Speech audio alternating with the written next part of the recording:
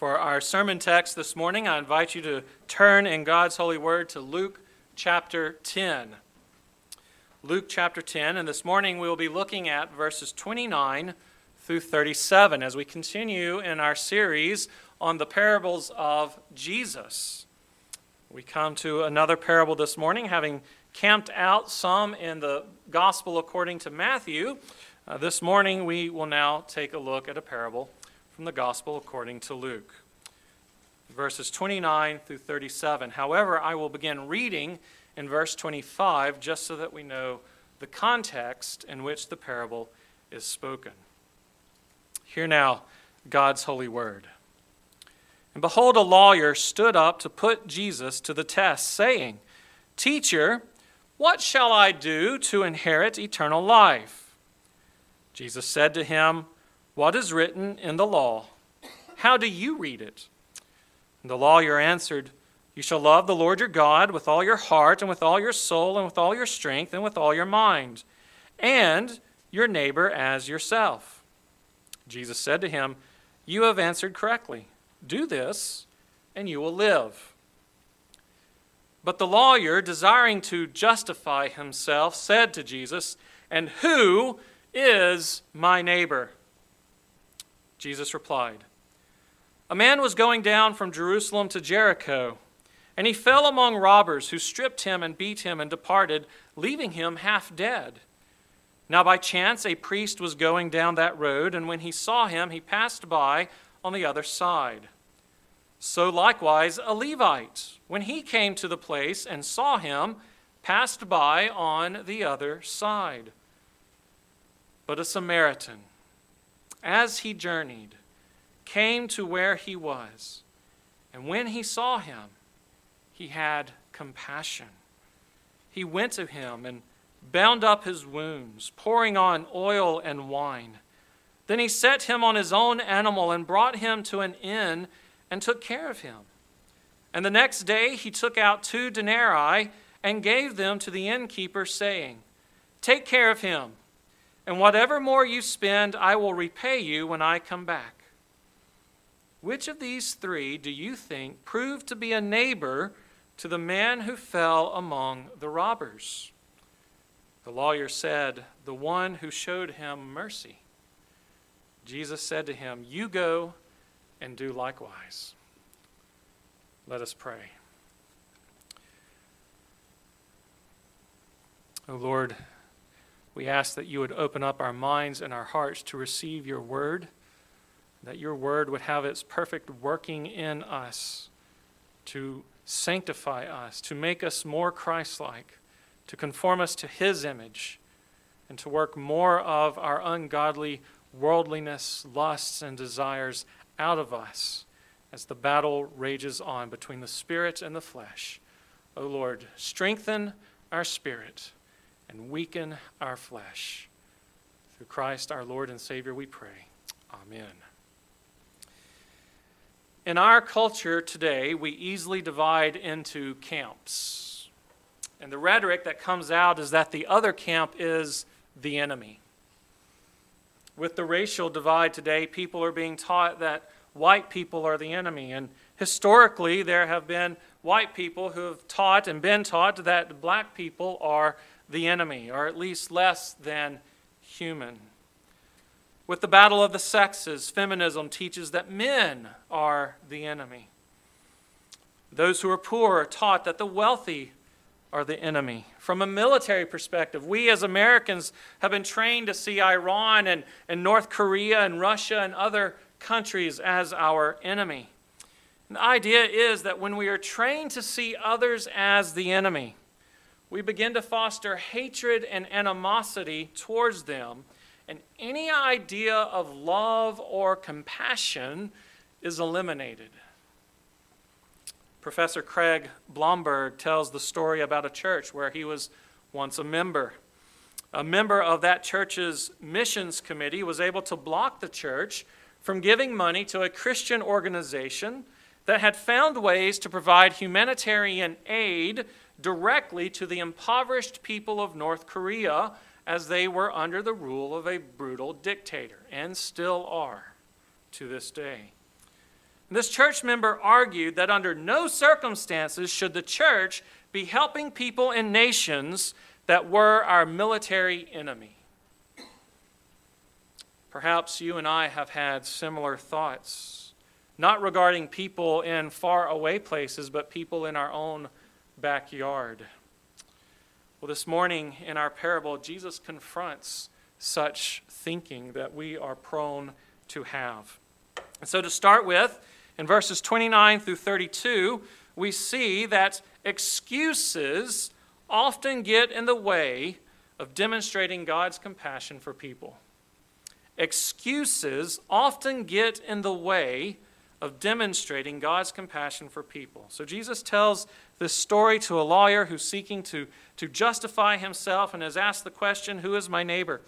And Jesus tells this parable. Now, this parable takes place along the road from Jerusalem to Jericho, and that road descends about 33,000 feet in about a span of 17 miles. It's a pretty rapid descent, and it goes through rugged desert and wilderness.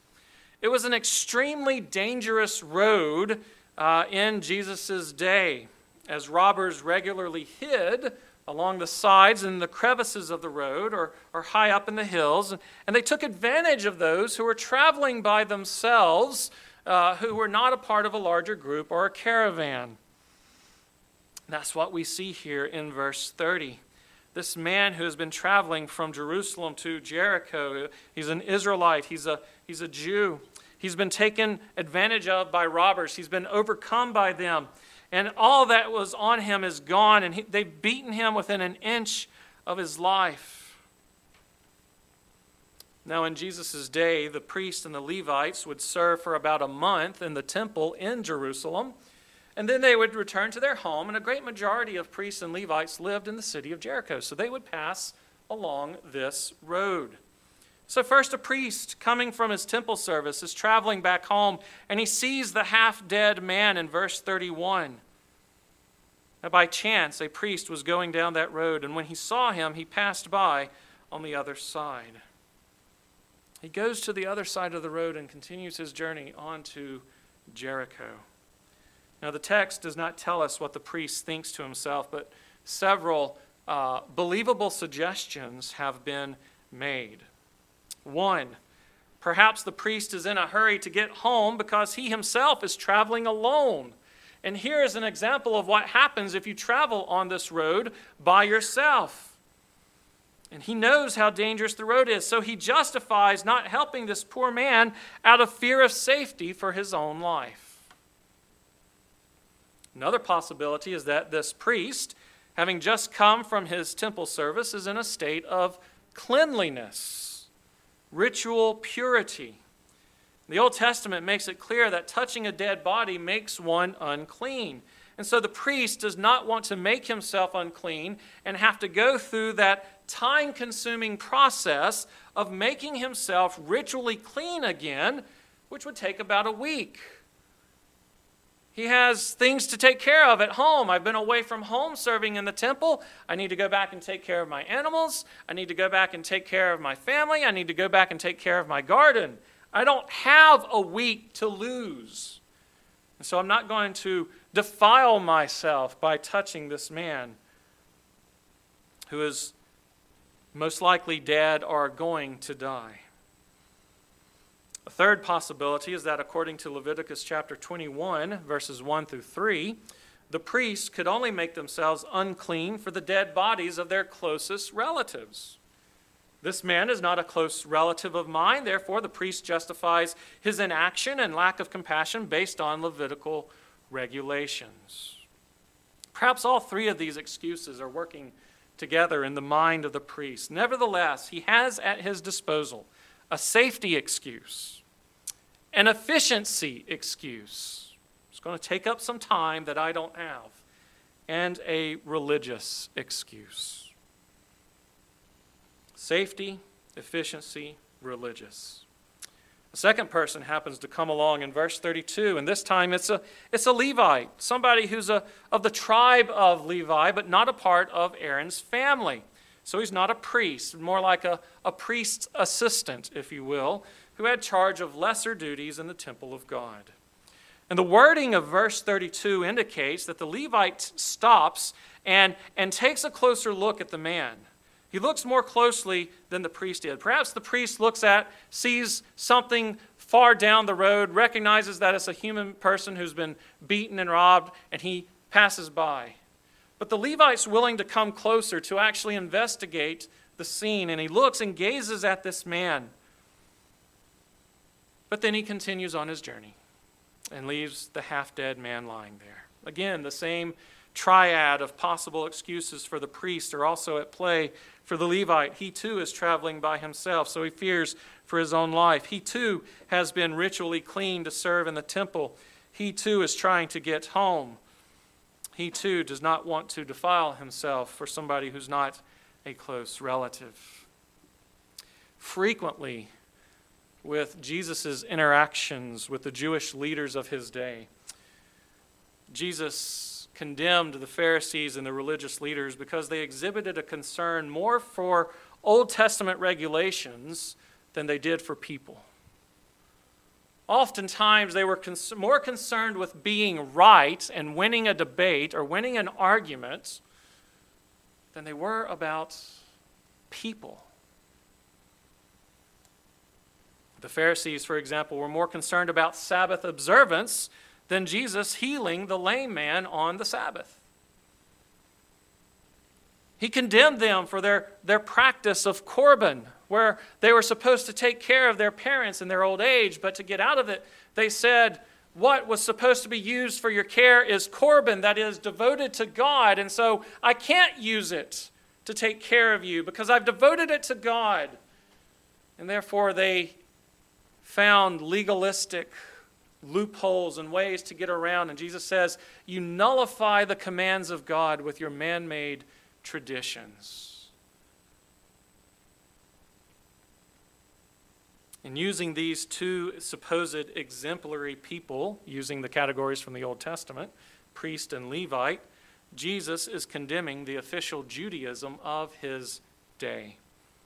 These religious people had two attempts to respond to the situation, and they did not. Their excuses got in the way of demonstrating compassion for a person in need. Which begs the question for us. How often do we make excuses to justify ourselves not helping others in times of need? It's a legitimate question from Scripture. Additionally, in verses 33 through 35, our second point, we see that we are called to show compassion to anyone in need, regardless of barriers that divide us. We are called to show compassion to anyone in need, regardless of barriers that divide us. Now, in typical storytelling fashion of Jesus' day, the third character in the story would be an ordinary Israelite.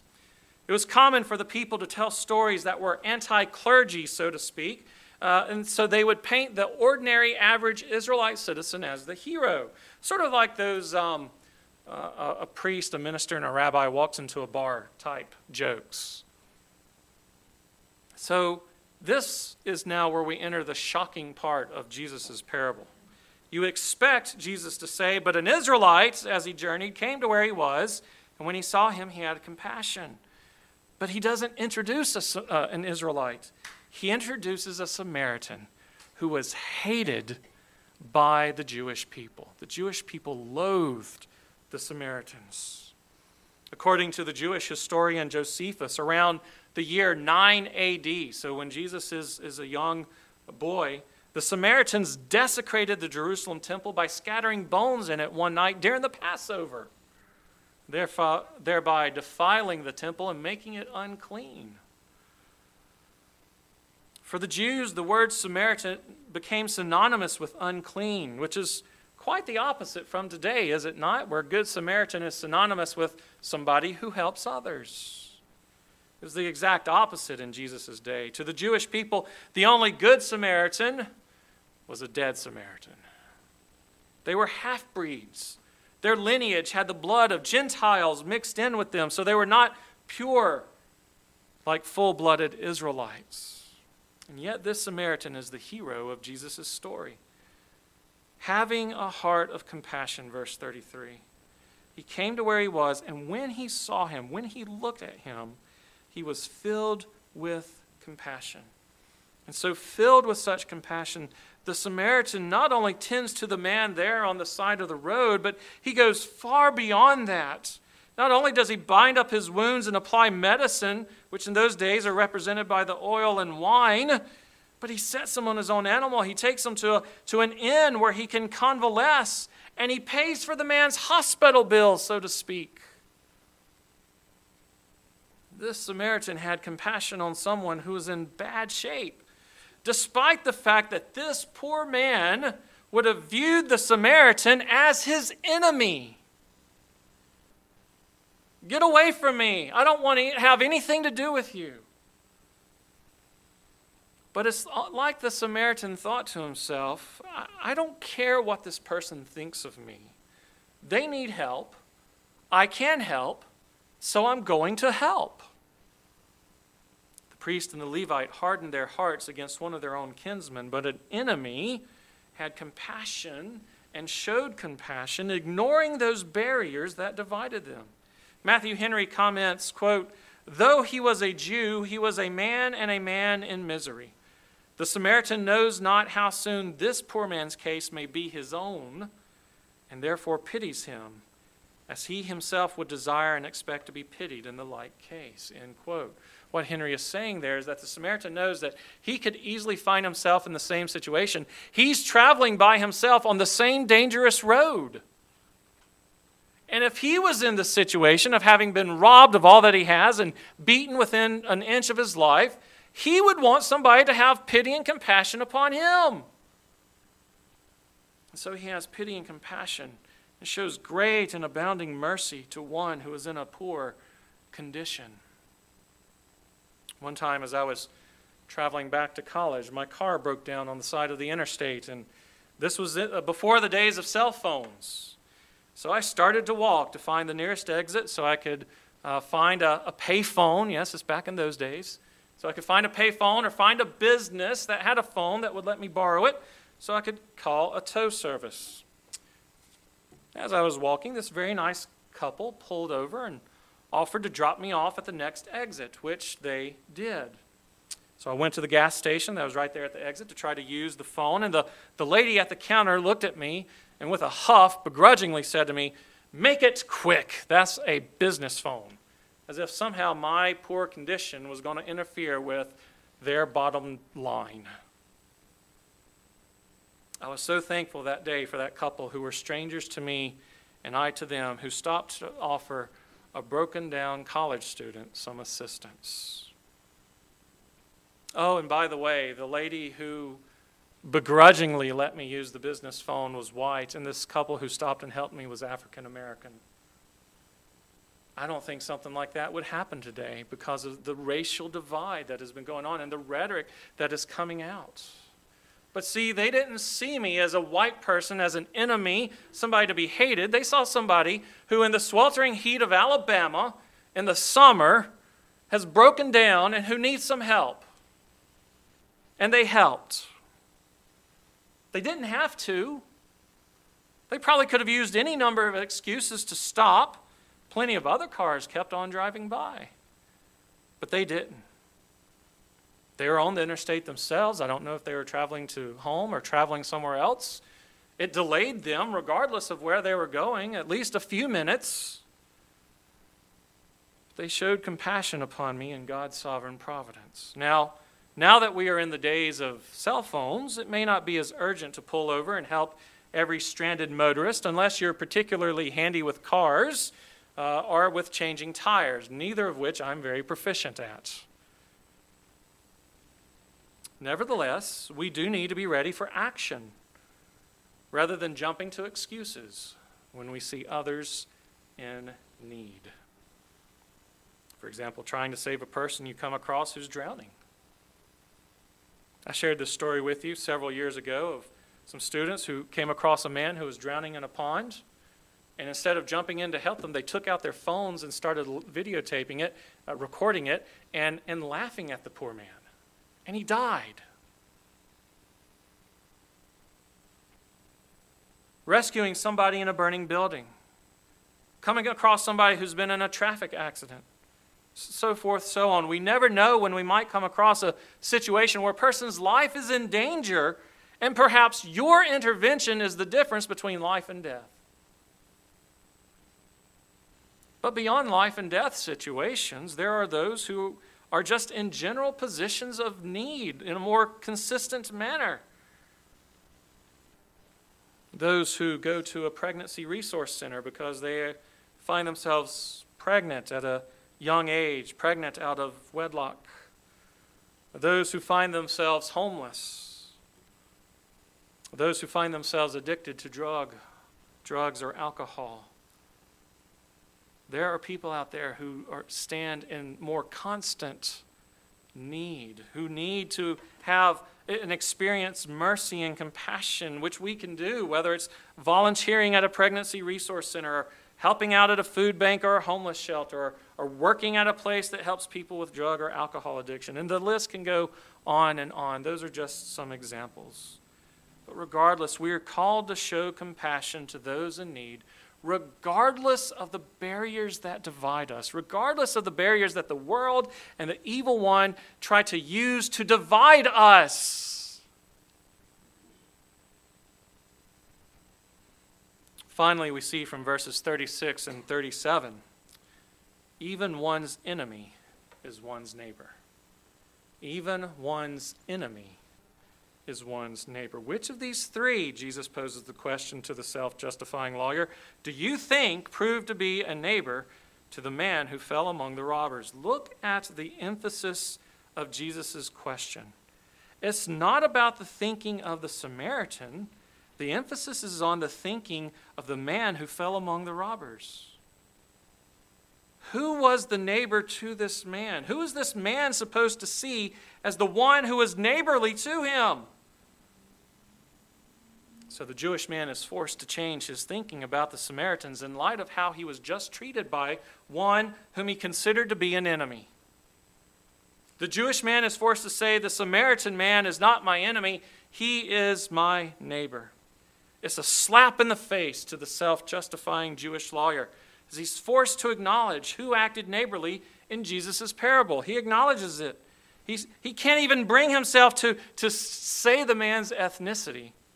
He said, the one who showed him mercy. He dare not even speak Samaritan. The one who proved to be a neighbor was the one who showed him mercy. It was one who he had been trained and brought up to believe was an enemy.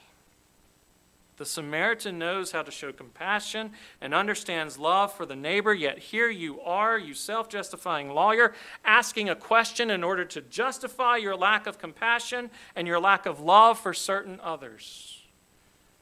According to Matthew chapter 5, verses 43 through 45, the Jews had been taught, you shall love your neighbor but hate your enemy.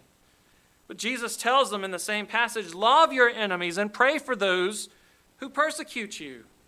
So Jesus calls us and he calls his people to go and show mercy to others, even those that we have been trained and are tempted to think of as our enemy. That's why we go and send missionaries to proclaim the gospel to Muslims.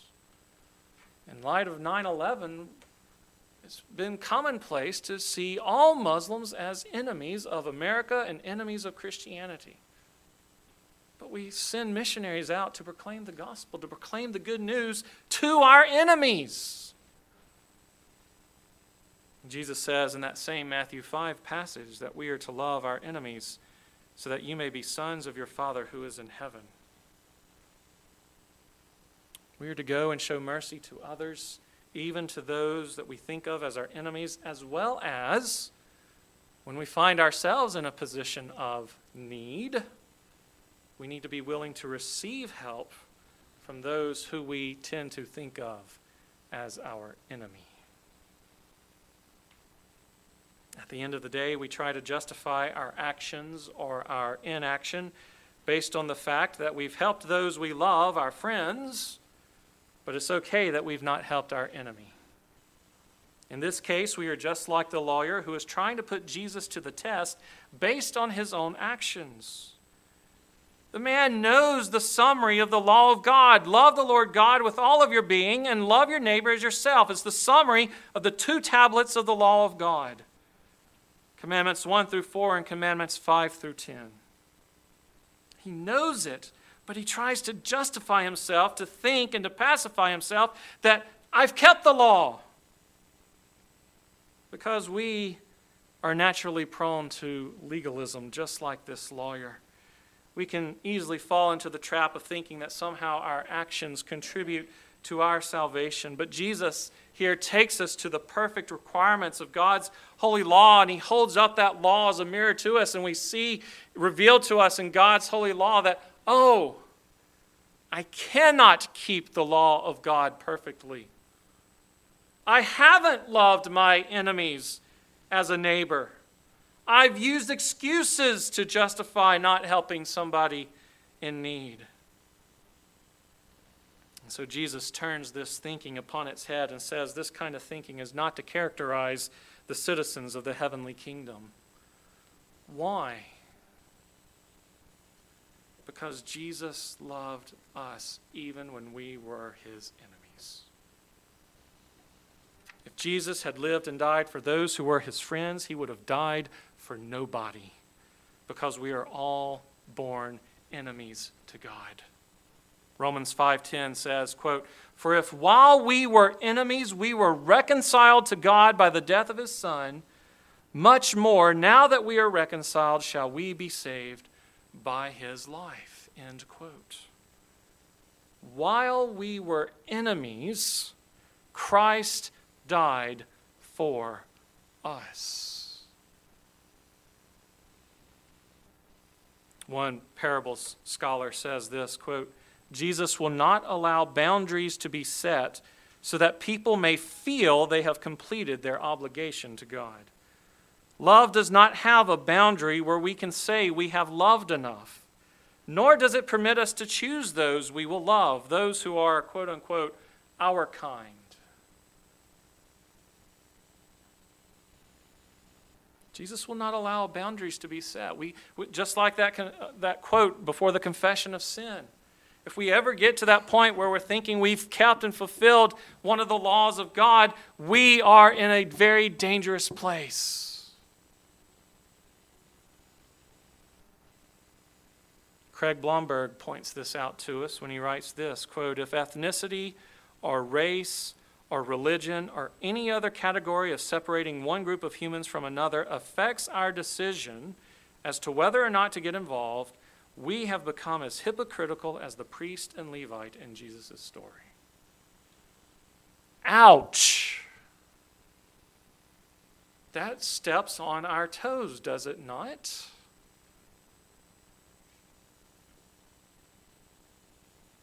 I have not loved my enemy as a neighbor.